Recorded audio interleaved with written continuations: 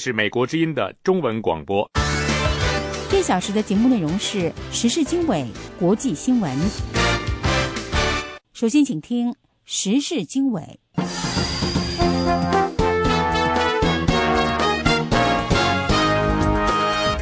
各位听众大家好，欢迎收听美国之音时事经纬在4月7号星期天中国时间晚10点播出的美国之音时事经纬节目。我是齐永明，为您介绍这次节目的主要内容。美国推迟原定本周发射洲际导弹计划，避免军事紧张局势。韩国担心朝鲜挑衅，推迟美韩军方年度磋商。朝鲜敦促各国外交人员撤离之后，俄罗斯外交官将继续留在平壤。美中两国履新官员都承诺在任内努力推进两国关系。俄罗斯多个城市周六举行了声援政治犯的集会。详细内容欢迎收听。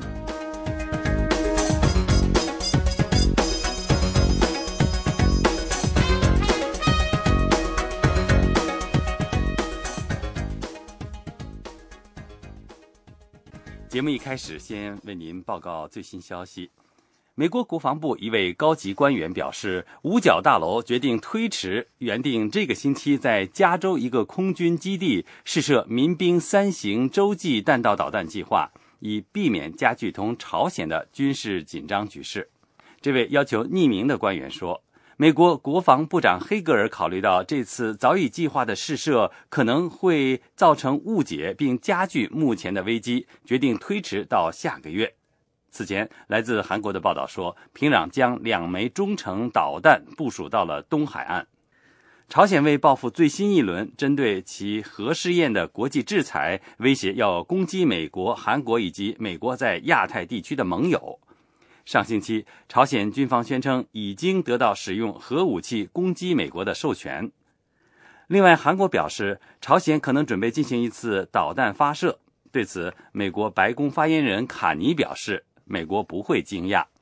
卡尼说，美国过去也见过朝鲜发射导弹，会通过侦察卫星等手段密切注视平壤的动向。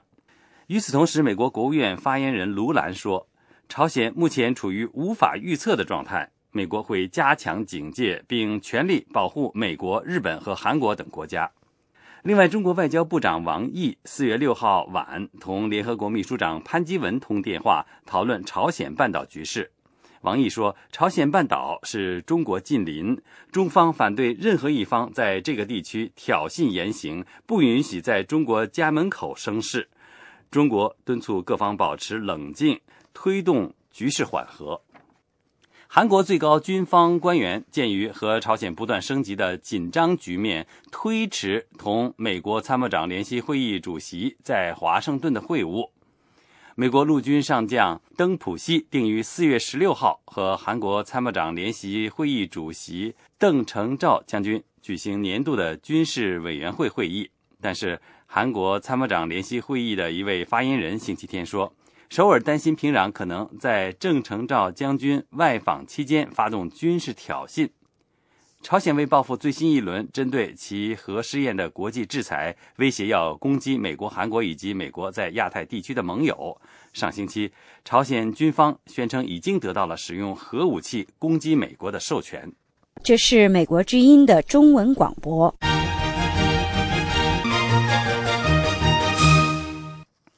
欢迎继续收听美国之音时事经纬。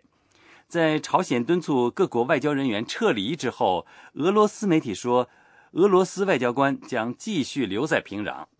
面对朝鲜半岛紧张局势升级，俄罗斯各方不认为当地有可能爆发武装冲突的可能性。下面请听美国之音特约记者白桦从莫斯科发来的报道。俄罗斯媒体说，在朝鲜当局星期五提出各国外交人员应该考虑撤离之后，俄罗斯外交官将继续留在平壤。下议院国家杜马国际事务委员会主席普什科夫说，现阶段没有理由从朝鲜撤走俄罗斯的外交官，但将认真考虑俄罗斯外交官的安全问题。普什科夫认为，朝鲜吸取了伊拉克和利比亚的经验，朝鲜的目的是向美国和韩国发出警告信号，那就是在军事上不要碰朝鲜。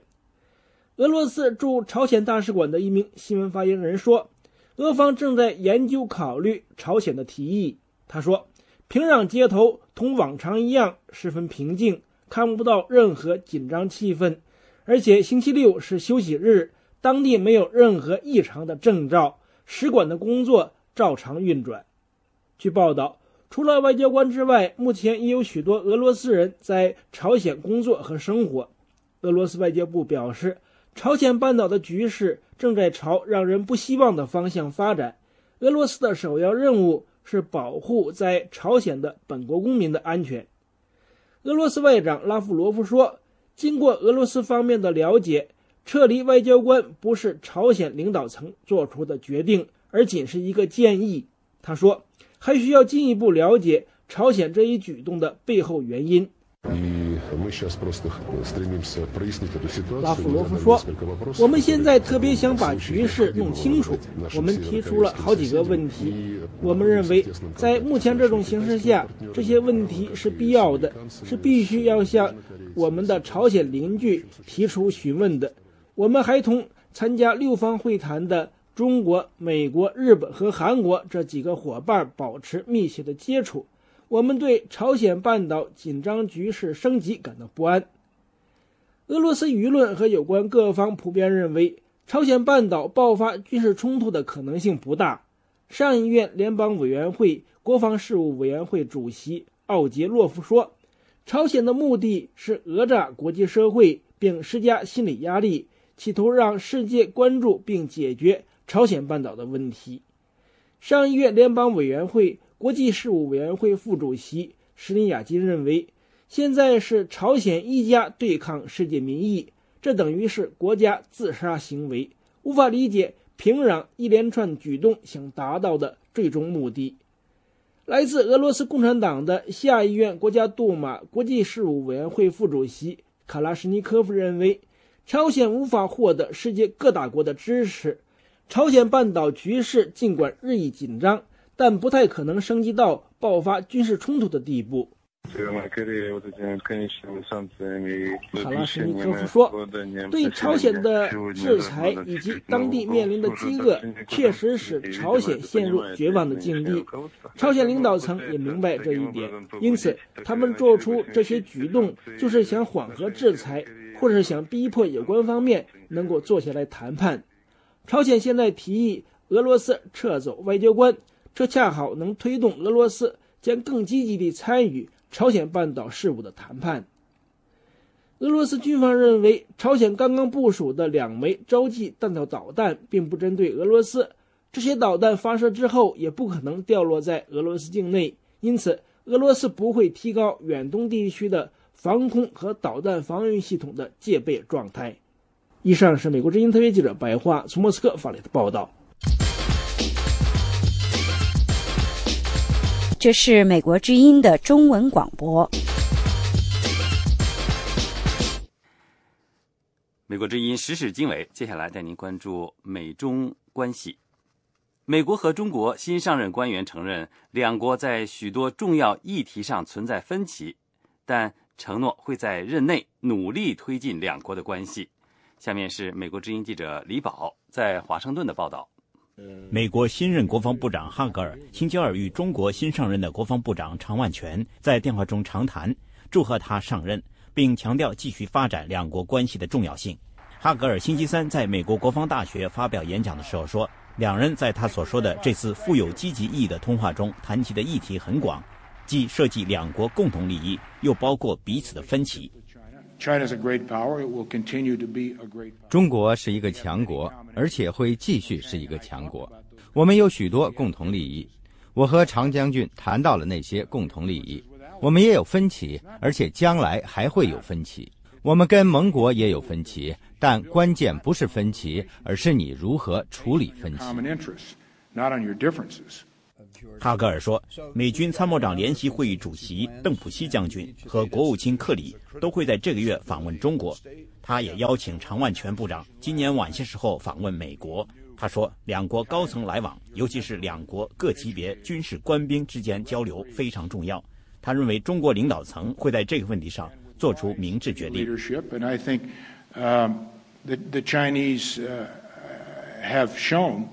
我认为中国人已经展示他们的领导层是稳重、明智和谨慎的。我们在每一个级别和项目，尤其是军事项目上，交流的越多，对增进双边关系的影响就越大。我认为在我们国家历史上，没有一个政府机构能比军方展开的军事交流更多地促进双边关系。在哈格尔发表上述讲话的同一天，中国新任驻美国大使崔天凯在华盛顿表示，发展美中关系的任务艰巨，但他会努力去做。我这次到美国来旅行，可能可以归纳为8个字吧。一个是任重道远，因为中美关系大家都知道它的重要性，将来前面的路也不会是那么平坦的，总是会有些问题，会有些障碍出现。另外4个字可以说是心诚志坚，就是我们要跟美国建立和发展这种相互尊重、互利共赢的合作伙伴关系的这个诚意是充分的。近日来，朝鲜半岛紧张局势不断升级，是美中双边关系中最紧迫的议题。中国驻美大使崔天凯表示，对半岛局势深感担忧。中国外交部继续敦促各方保持冷静。美国国防部长哈格尔说，美国正在尽一切努力，包括与中方合作，试图化解朝鲜半岛紧张气氛。美国之音记者李宝华盛顿报道。美国之音时事经纬，欢迎收听。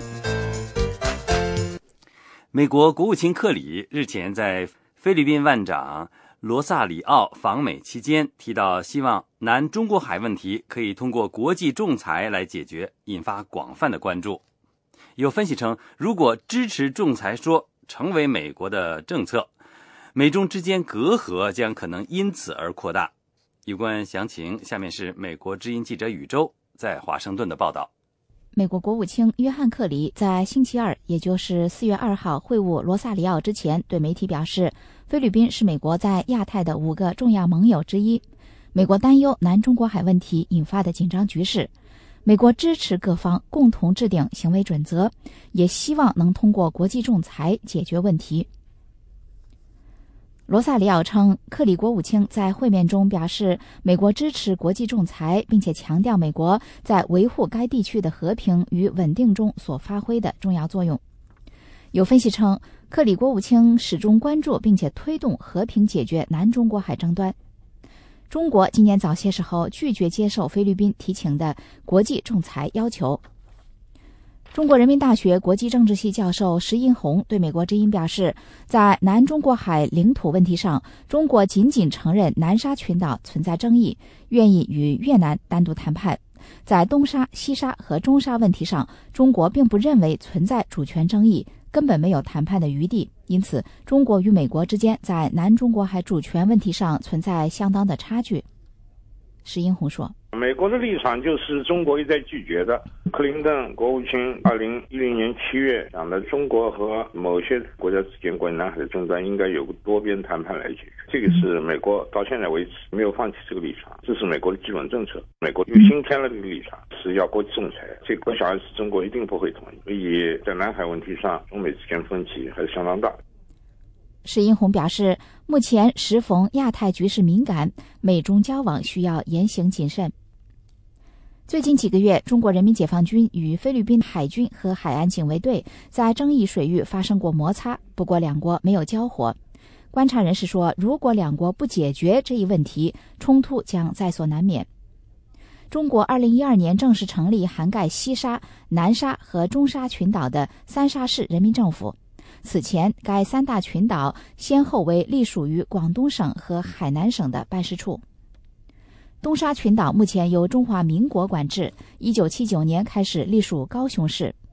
中华人民共和国政府也宣称拥有主权，将其划归为广东省的汕尾市。以上是美国之音记者宇宙在美国首都华盛顿为您所做的采访报道。这是美国之音的时事经纬节目。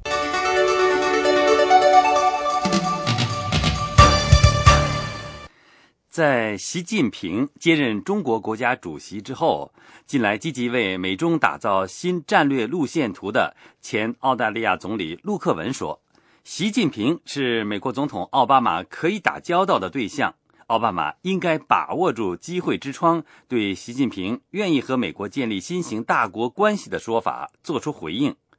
下面是美国之音记者钟晨芳的采访报道。自去年奥巴马总统当选连任后，前澳大利亚总理陆克文几多次提出美中两国应建立新战略合作关系的路线图的看法，并多次在各国智库和杂志上发表相关演说和文章。包括美国外交事务期刊也在3、4月号的杂志上刊载了陆克文的提议。陆克文4月3号在华盛顿卡内基和平研究所的演说中进一步表示，美国方面应该把握机会之窗，针对习近平接任中国国家主席后，在电话里对奥巴马总统表示愿意和美国建立新型大国关系的说法做出积极回应。Xi Jinping is someone that President Obama himself can do business with.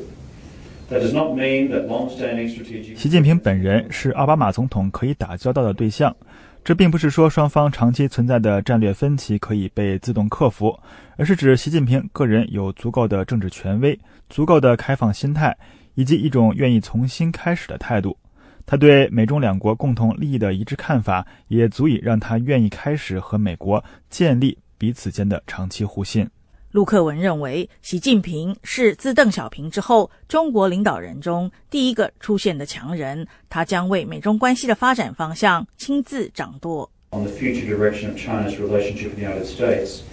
that relationship from China's... 对于未来中国和美国的关系，中国人认为将会由习近平本人来决定，这个关系攸关他的个人利益。他认为对他作为中国领导人的评价，一部分将会与此有关。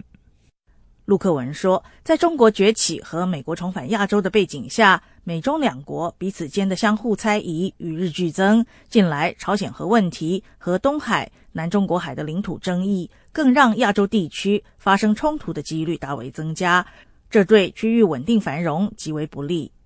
陆克文提出的美中战略合作路线图，包括美中领导人定期举行峰会，指定人选，负责推动双方同意事项，选定一个可以在一定时间内具体解决的问题等做法。他希望这两个太平洋强权能够在认识到彼此战略竞争不可能消失的现实下，找出双方能够共同合作的领域。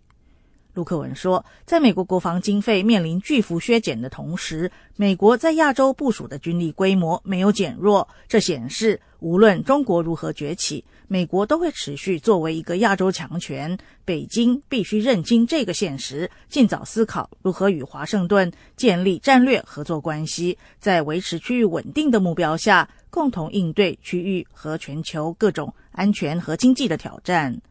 近来，在中国与亚洲国家因海洋领土争议关系紧张之际，新加坡总理李显龙4月2号访问华盛顿时，也提出类似看法，认为美中两国应该加强互信，才能处理共同面对的挑战，避免误判和意外造成区域发展倒退。以上是美国之音记者钟晨芳的采访报道。这里是美国之音的中文广播。时事经纬节目，接下来带您关注中日关系。日本内阁会议4月5号审议通过了2013年外交蓝皮书，称在日本所称的尖阁诸岛的钓鱼岛问题上不存在需要解决的领土主权问题，并指责中国反复进入日本领海，威胁日本领海领土。同时中国作出回应，称日本以己之心夺人之腹。请听美国之音记者宇宙的报道。日本2013年外交蓝皮书称中国是对领土、领海和领空的威胁。在亚太安全局势方面，蓝书将钓鱼岛问题与中国作为重点，称自从日本购买钓鱼岛之后，中国多次进入日本领海，是日本直接面临的安全威胁，是对领土、领海和领空的威胁。他也列举了中国舰船照射火控雷达事件等，对中国的军力增加和海上活动表示关切。海南的海口经济学院之涉外经济学院院长、国际关系专家沈世顺教授对美国之音表示，日本将钓鱼岛问题写入蓝皮书是为了进一步强化其主权宣示。他说，他为了进一步把美国交给他的管辖权从法律文件上面限制在这个范围之内吧，强化他的主张，再一次向中国表明钓鱼岛主权是没有争议的。实际上这样也给他带来被动，因为他公布这样的东西，使外界就联想，就说不要忘记历史。沈世顺说，中国承认在钓鱼岛主权问题的相关手续上与日本存在争议。从地理上说，中方根据联合国海洋法公约中的规定，视钓鱼岛为中国领土。该规定指出，大陆架上的自然资源主权归属沿海国所有，但是在相邻和相对沿海国之间存有具体的划界问题。中国人民日报海外版在日本蓝书草案被日本媒体公布之后，以世界需要大气外交为题发表评论，称该书内容颇有用心地渲染中国威胁论，指出国与国之间的交往需要自信，需要大气。2012年9月11号，日本政府付款和登记正式从地权者手中收购钓鱼岛及附属岛屿南小岛、北小岛。同一天，中国发表声明称，根据1992年2月25号《中华人民共和国领海及毗连区法》宣布钓鱼岛及其附属岛屿领海基线，指出领海基线垂直向海外12海里的海域为领海。2012年10月16号，中国军舰首次以距离钓鱼岛80公里的最近距离驶过钓鱼岛，日本视之为武力威胁。2012年12月12号，中国首次在钓鱼岛海空开展立体巡航，明确其不退让态度。迄今为止，中国已经将在钓鱼岛附近的巡视视为常规活动。日本的外交蓝皮书是日本记录此前一年国际局势和外交活动的年度报告。今年的蓝皮书4月5号由日本外相岸田文雄在内阁会议上汇报之后对外公开。以上是美国之音记者宇宙从美国首都华盛顿为你所做的采访报道。美国之音，欢迎收听。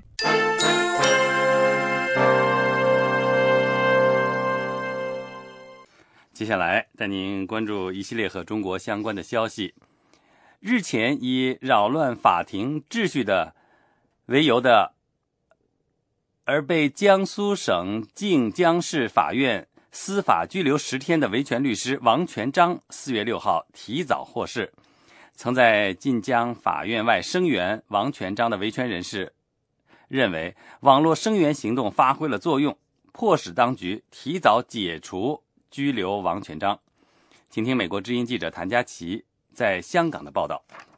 经过网友、律师界人士在网上联署呼吁，以及30多名维权律师星期五赶赴晋江市法院前抗议后，维权律师王全璋星期六凌晨1点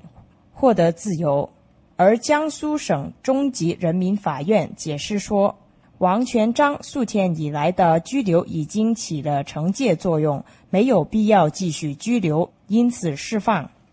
参与晋江市法院门外声援行动的维权律师刘卫国对美国之音表示，他们的声援和网民的关注是王全璋能提早获释的原因。刘卫国说，就是说通过网络，通过法律界人士和公民的不断的声援，把这个晋江法院的违法性晒了出来，让他们的这种违法能够得到公众一个评判，王律师才有可能获得就是说比较快的获得自由。王全璋4月3日在为一名法轮功学员被告辩护后，被法官以扰乱法庭秩序为由，将他停后司法拘留10天。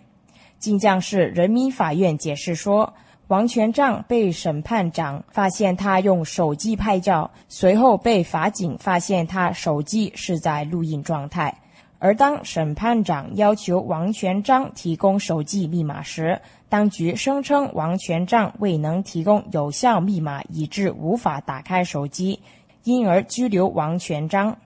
维权律师王全璋获释后对美国之音说，他没有做出任何扰乱法庭秩序的行为，没有不当的言行，也没有制造法庭混乱。他说他没有在法庭拍照录音，而仅仅是对他自己物品拍照做记录，也是职业习惯。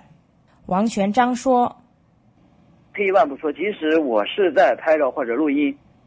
即使这个事实成立，那么我也不应该面临被司法拘留这样一个法律后果，因为法律上规定的非常清楚，如果一个未经允许拍照或者录音的话，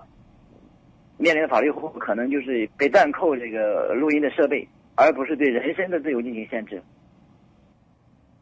王全璋说，这是司法报复，靖江法院是在任意拘留公民和律师。王全璋说，我觉得是一种司法的报复，司法专权的一个表现。因为在公民对法律上对法院赋予这个司法拘留的这个权利，但是它是附条件的。但是法院往往会看到后面的一部分，他不去考虑在什么条件下适用这个这种处罚，在什么要遵循什么样的程序。那么靖江法院在这两个部分完全是没有的，没有一个常识，就可以说是造成一个局面，是对公民或者律师的一个任意拘留。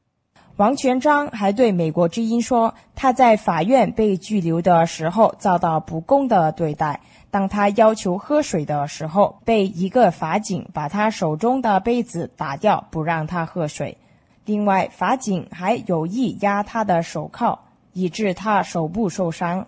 王全璋被司法拘留10天的消息传出后，引发巨大社会震荡。有网友和律师在网上发起签名联署，谴责靖江法院的行为，声援王全璋。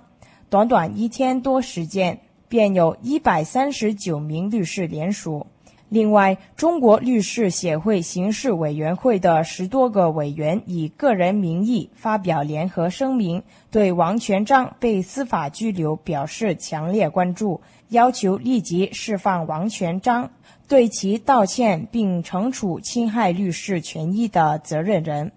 美国之音记者谭佳琪在香港报道。这是美国之音的中文广播。The Voice of America。一些在清明节到被列为敏感地点的杨家墓地扫墓的民众，被中国警察强行带走，关押审讯。获释之后，他们对公民自由权利遭到侵犯表示抗议，并认为警方的上述做法明显的是把公权力凌驾于宪法和法律之上。下面请听美国之音记者叶冰在华盛顿的报道。4月4号，30多名天津访民和6位在北京的艺术家先后到高度戒备的北京西郊福田公墓为杨家扫墓，结果都被强行送进多个公安派出所关押问话。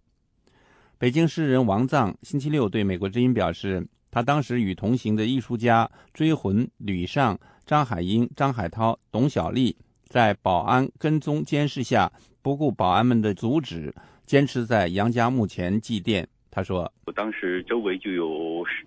很多保安，没有找到杨家墓的时候就一路跟随我们，就跟踪我们，然后我们后来找到杨家墓了，他们制止我们祭奠，但我们坚持一定要献上花，点上烟，然后鞠躬，我们坚持这么做了。做完之后就来了10几个穿着警服的这个警察，10几个，强制性的要求我们到派出所要调查我们。然后我们在这个公墓的大门外就是我们坚持不走，然后就争执了一个多小时。后来他们警力越来越多，有几十个，就强制性的撕扯我们，扭着我们的手，就都被他们按进了这个警车，然后拉到派出所去了。27岁的北京青年杨家到上海旅游期间，被误认为偷自行车而受到警员殴打和粗暴对待，后因警方未能按其要求解决问题，而在2008年7月1号进入上海市闸北区公安分局，造成6死5伤的持刀袭警案，同年11月被处决。天津访民许淑霞星期六对美国之音表示，他和杨建英网名杨门女将等人到杨家墓地上坟鞠躬后，北京警察杨称送他们去马家楼街访中心，结果用大巴把他和另外30多天津市民分别送进了苹果园和其他一些地方的派出所。上访5年2次被拘留，多次限制自由的许淑霞表示，国家没有明令禁止百姓纪念杨家或给他扫墓，但是警察在派出所做笔录时问他是否认识杨家和为什么要给他扫墓。他说你为什么今天来？我说因为今天是国家法定的清明节，对吧？国家清明节还放假3天了，你们也没有规定给什么人扫墓不给什么人扫墓，大上你也没有制止。做笔录就问我你当时认识杨家吗？我说我不熟悉，我就记住他的一句话，今天你不给我说法，我就明天给你一个说法。2008年，许淑霞在天津河北区大悲院区域的房屋被当地政府以影响奥运会为由强拆，至今未予补偿。他表示，他给杨家上坟之后，警察告诉他，杨家属于敏感人物，杨家墓是敏感地点，清明节是敏感时期。他对杨家特敏感，你想冲着杨家那只有3个摄像头，北京警察说了，你们把大人物都给惊动了，那个镜头直接冲的是什么一个公安局局长，是怎么回事？据悉，到杨家墓地扫墓的部分访民4月5号被遣返天津，之后分别关押在该市各属地派出所内。当晚10点后，被要求写下保证书的访民陆续获释回家。许淑霞表示，他是4月6号下午3点多才从建昌道派出所回家，但杨建英可能遭到刑拘。他说，全都出来了，只有杨门女将没有回来。据北京警察说，他可能回不去了，说他是在网上是聚众煽动组织者。诗人王丧认为，杨家事件已经成了公安当局的心头刺。他表示，北京警方在没有出示证件和法律文书的情况下，非法扣押他和其他公民长达8小时，并警告不准给杨家扫墓。这种近乎绑架的行为使习近平主席关于任何组织和国家机关都必须在宪法和法律范围内行动的讲话成为空谈，把保障公民权利的宪法和法律当成了废纸。他说，我们6位都抗议警方的非法拘禁，这是第一点。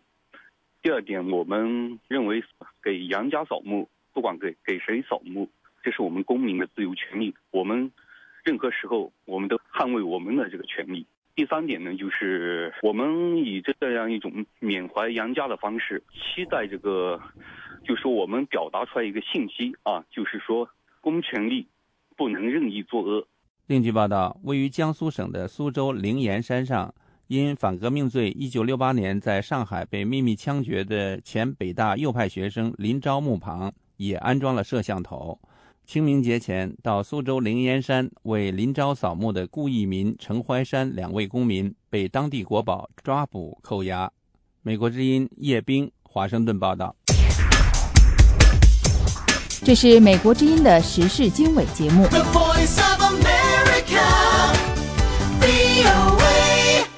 包括莫斯科在内的俄罗斯多个城市星期六举行了支持政治犯的集会，集会者要求停止对反对派的政治迫害。请听美国之音特约记者白话的报道。日益增多的政治犯问题越来越引起俄罗斯社会各方的关注。与此同时，俄罗斯警方和司法部门继续逮捕参加反政府示威人士。为此，人权组织和持各种观点的反对派宣布4月6日是释放俄罗斯政治犯的国际联合行动日。他们在这个星期六在圣彼得堡和首都莫斯科等俄罗斯各大中城市组织了要求释放政治犯、停止政治迫害的集会。数百人参加了在圣彼得堡的集会。警方说，莫斯科集会的人数有大约600人，而集会的组织者说，有将近2000人在阴冷的天气中参加了莫斯科的集会。一些政治犯的辩护律师、亲朋好友等纷纷登台演讲，台上的主持者呼喊着每一名目前被关押在监狱中的政治犯的姓名，其中包括了挑战普京权威的前首富霍杜尔科夫斯基，以及曾经在东正教堂中演唱的造反小猫朋克乐团的2名成员等。台下的听众齐声高呼自由自由。台上的主持人和台下的听众有时也高呼口号，所有的善良和诚实的人应该生活在自由的环境中，俄罗斯将成为自由的国家。这次集会的其他主要诉求还包括让有关司法部门的高级官员下台。集会同时还呼吁俄国当局遵守宪法，遵守俄罗斯签署的有关捍卫公民权利方面的国际协议。在莫斯科集会现场可以看到目前流亡国外或是被关押的政治犯的头像，警察殴打示威者的照片，以及讽刺普京、梅德韦杰夫和其他俄罗斯高级官员的漫画。莫斯科示威集会的组织者之一，目前积极参加营救在押政治犯的志愿义工阿尔西波娃说，这次集会的另一个目的是要社会关注数十名因为参加去年5月6日大规模反政府示威被逮捕或是被通缉的人士。他说，当局已对27人立案调查，其中一些人被通缉逃到国外，还有几人被软禁，有16人被关押在监狱中。阿尔西波娃对星期六的集会感到满意。他说，人们确实在真心关切那些被捕人士的命运。自从1年多前爆发反政府示威之后，人们的思维和俄罗斯社会在缓慢改变，许多人都希望在俄罗斯能够真正建立起公民社会。阿尔西波娃说，许多远离政治、远离抗议活动的人都对目前的政治迫害感到非常不满，因为这些人很清楚，当局在把那些活跃的人士镇压之后，剩下他们将单独面对胡作非为的司法制度。阿尔西波娃说，逮捕行动仍在持续，许多人只好离开俄罗斯。在那些积极参加反政府活动的人士中有一种紧张感，因为大家都知道每个人都不安全，警察会随时找上门来。来自俄罗斯知识界、新闻媒体的许多知名人士以及反对派领袖，叶利钦时代的前政府副总理尼面佐夫，还有前苏联著名持不同政见者戈尔巴涅夫斯卡娅等都参加了星期六莫斯科的集会。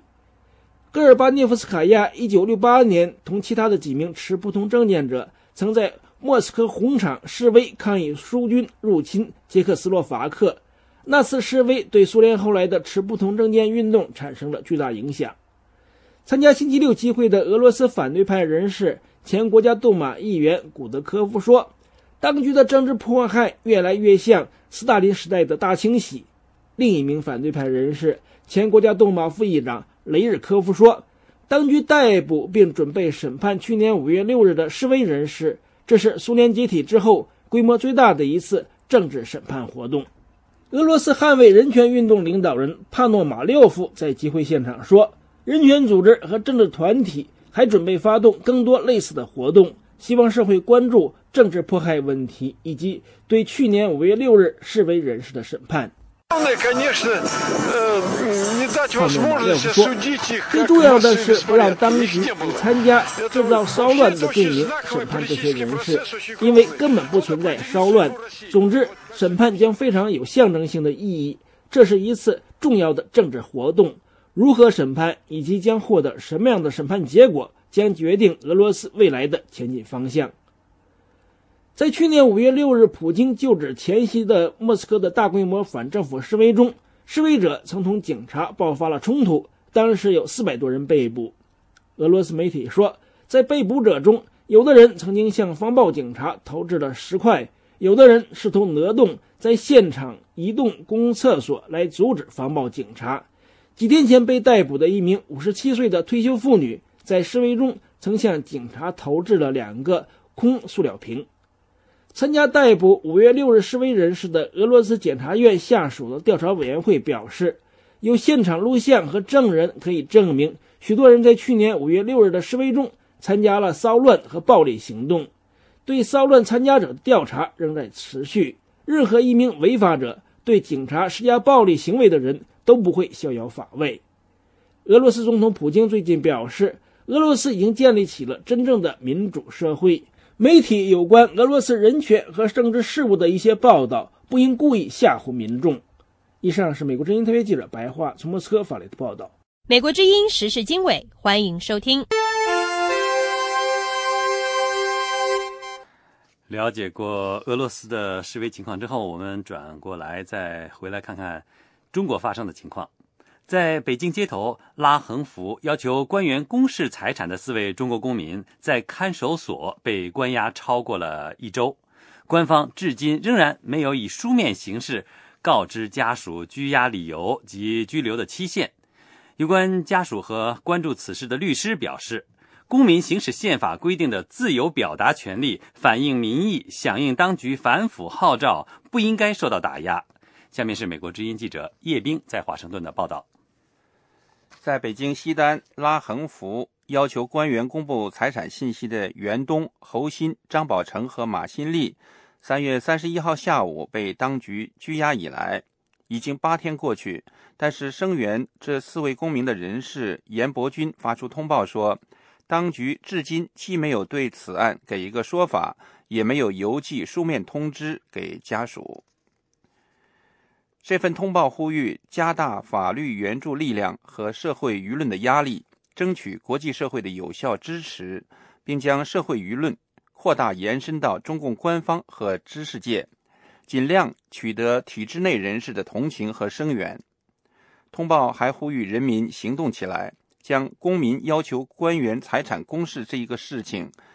在全国范围内造成声势，切实落实好中共总书记习近平关于反腐倡廉的讲话精神。曾在4月1号到西单西大街派出所询问情况的袁东妻子朱女士对美国之音表示，当时那里的警察口头告诉他，袁东因涉嫌非法集会被刑事拘留3天，但是8天后人还没有回来，也没有收到任何拘留通知，让他感到很不理解。他说，他告知我说涉嫌非法集会抓了，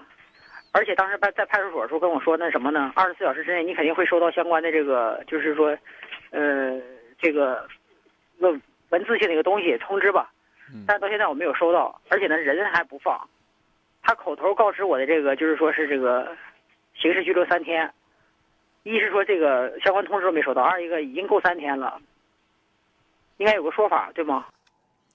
朱女士表示，袁东被关押后，她查阅了中华人民共和国宪法，认为袁东他们表达敦促官员公布财产的诉求是合法的。她说，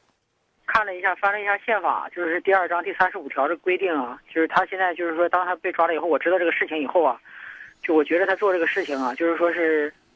应该属于是这种合法的。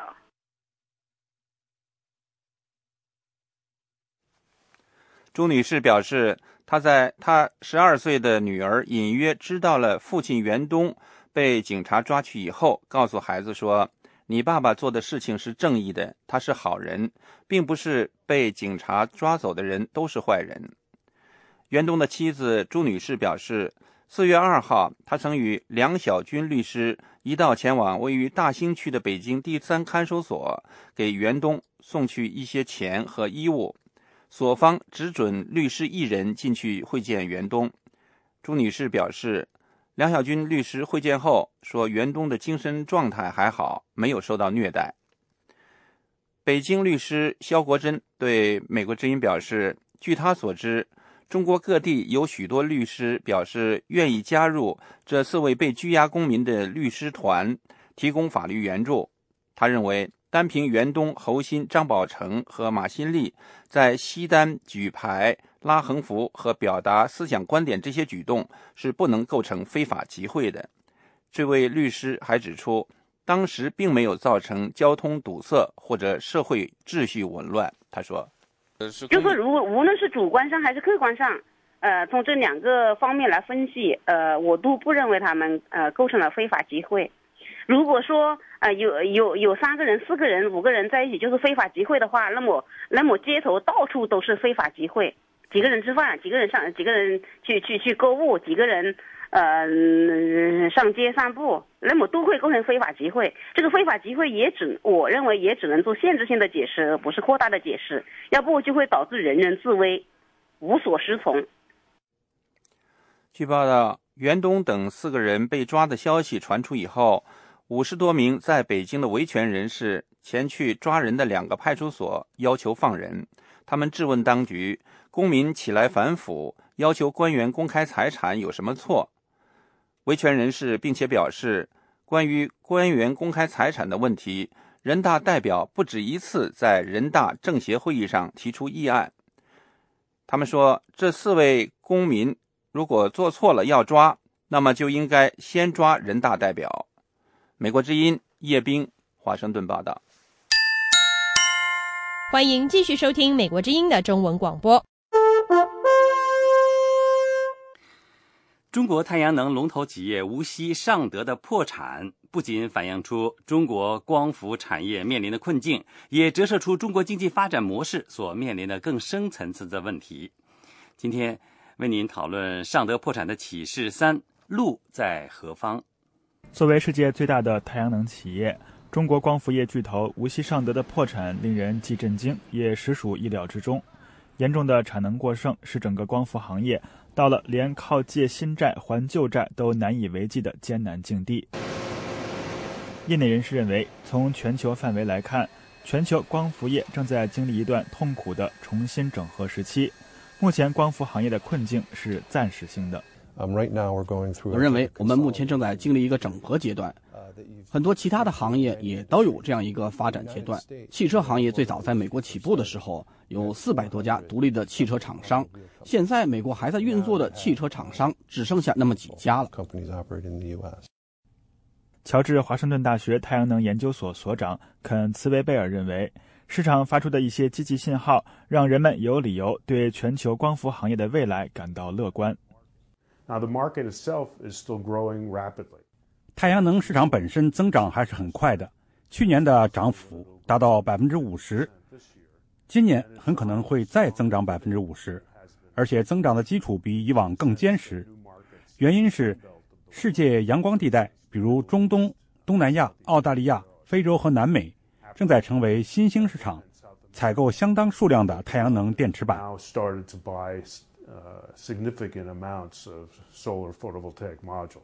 然而，对于中国光伏行业来说，要想真正走出目前的困境，就必须将过剩的产能降下来。产能过剩是目前中国以政府主导、靠投资拉抬 GDP 发展模式的一大问题，不仅在新能源领域，而是几乎遍及中国经济的诸多方面，从重工业到楼市。光伏行业是中国再平衡经济所面临挑战的一个绝好的例子。解决产能过剩是中国新一届领导层面临的一个重大挑战，归根结底是要改革中国经济的增长模式，使其从政府主导的投资拉动转变成靠市场主导的消费拉动。通过改革让中国回到市场，可以有助于中国从投资主导的增长模式转型到以消费主导的增长模式上。这种转变对中国来说是正确的，但不会是容易的。的确，这种改变将不会是容易的。从目前的救市措施来看，地方政府接手负债累累的光伏企业正越来越可能成为一个选项。国有化的光伏企业不仅会拖累地方财政，也会令产能过剩的问题无法得到根本解决，还会加剧中国与美欧等其他主要光伏产品生产国的贸易摩擦。VOA 卫视林峰，华盛顿报道。这里是美国之音的中文节目。好，美国之音时事经纬，接下来带您看看美国历史上曾经发生过一起被称为西孟菲斯3人组的谋杀案。被判死刑或者被判终身监禁的3名被告仅仅被关押18年之后就获得了释放。他们声称自己是无辜的，又承认检方有足够的证据给他们判罪，这是怎么一回事呢？下面请听法律窗口。1993年，阿肯色州西孟菲斯市发生了一起震惊全美的谋杀案，3个男孩惨遭杀害和肢解。3名青少年达米安·埃克尔斯、杰西·密斯凯利和杰森·鲍德温被指控从事了这起谋杀事件。这3人被人们称为西孟菲斯3人组。阿肯色州法庭最后判处埃克尔斯注射死刑，密斯凯利终身监禁外加25年有期徒刑，鲍德温终身监禁。但是这3人自始至终否认参与谋杀。一些分析人士提出，对他们的判罪是基于破绽百出的证据以及伪造的证词。Did Damien invite you to some meeting? He did. A cult satanic meeting. Okay. I testified to it, but I lied on the stand. 但是这个名叫哈切森的关键证人后来又推翻了自己先前的证词。这个被媒体广泛报道的审判吸引了很多电影制片人的注意。Innocent until proven guilty, but... 疑犯在被证明有罪之前是清白的，但是在这个案子中情况颠倒了，疑犯在被证明清白之前是有罪的。鲍德温1993年接受采访时才16岁。1996年出品的纪录片《失乐园》是第一部对这个案子的司法公正性提出质疑的影片。2003年，警方通过 DNA 核对以及对受害者家属的采访，掌握到一些新的证据。调查的矛头开始指向其中一个被杀男孩的继父特里霍布斯，但是霍布斯本人否认自己也从事了谋杀。2010年，阿肯色州最高法院一致作出判决，下令下级巡回法院就被告方提交的新的 DNA 证据以及任何其他辩护证据举行听审。有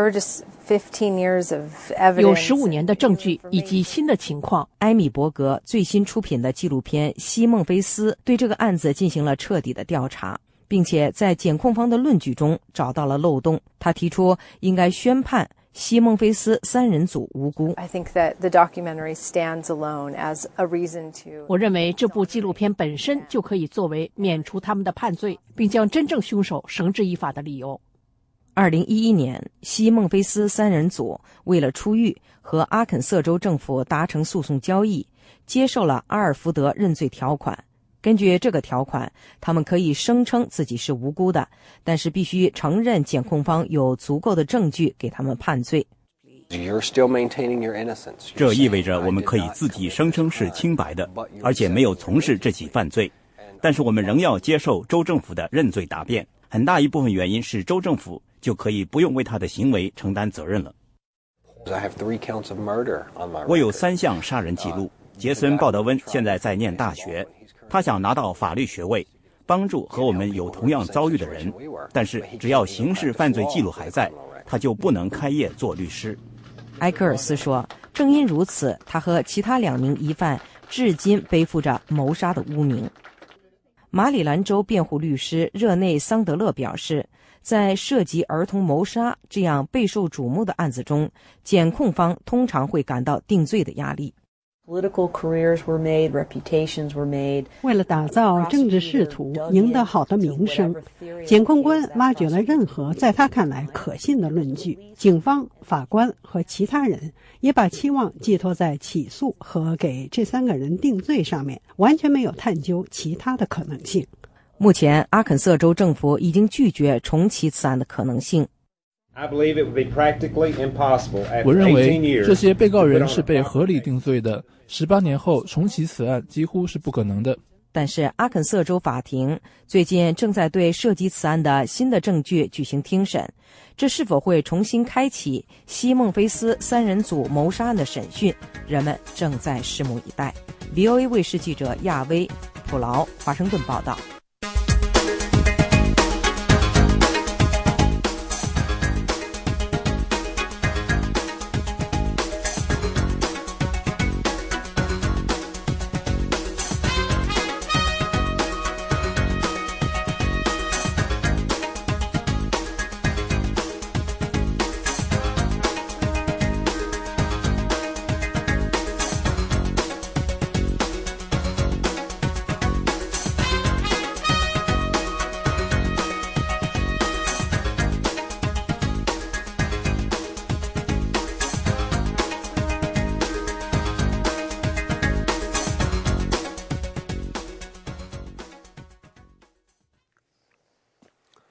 美国之音下面报告国际新闻。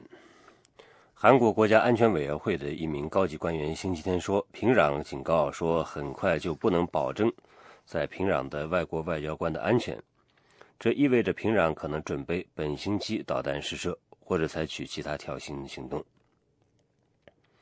韩国总统朴槿惠的国家安全高级顾问金章洙说，在星期三前后可能会有导弹试射或者其他的挑衅行动。平壤建议外国外交官星期三之前撤离。金章洙说，北方的真正动机是迫使美国和韩国在外交上做出让步。不过他说，不管平壤的言论是否只是嘴上功夫，韩国都将保持战备状态。韩国最高军方官员鉴于朝鲜半岛不断升级的紧张局势，推迟同美国参联会主席在华盛顿的会晤。美国陆军上将邓普西定于4月16号会晤韩国参谋长联席会议主席郑成照将军，但是韩国参联会的一位发言人星期天说，首尔担心平壤可能在郑成照将军外访期间发动军事挑衅。美国国防部的一位高级官员表示，五角大楼决定推迟原定这个星期在加州一个空军基地试射民兵3型洲际弹道导弹的计划，以避免加剧同朝鲜的军事紧张局势。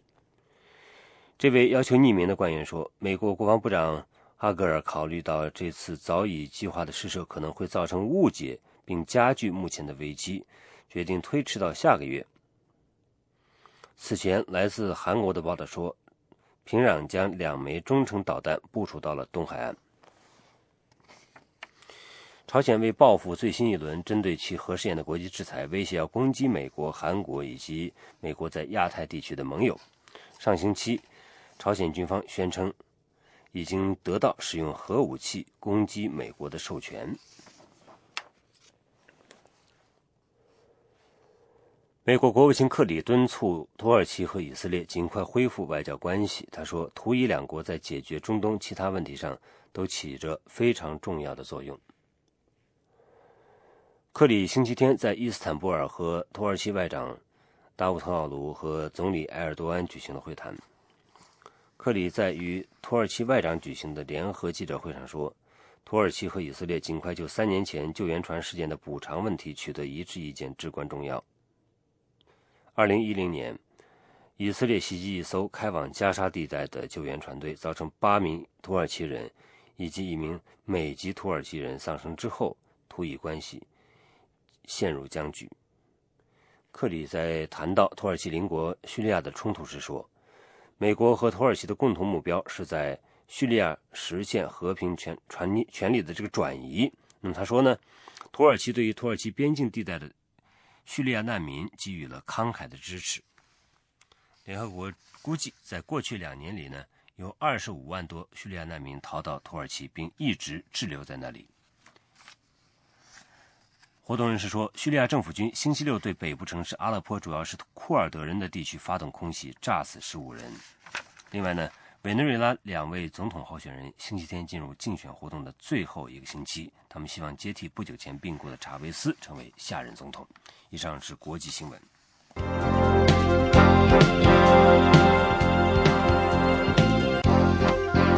各位听众，美国之音现在结束今天下午6个小时的中文广播，下次广播从北京时间上午6点钟开始。美国之音中文广播已经进入每周7天，每天24小时运作。欢迎您通过网站 voachinese.com 或亚洲3号卫星继续收看美国之音节目。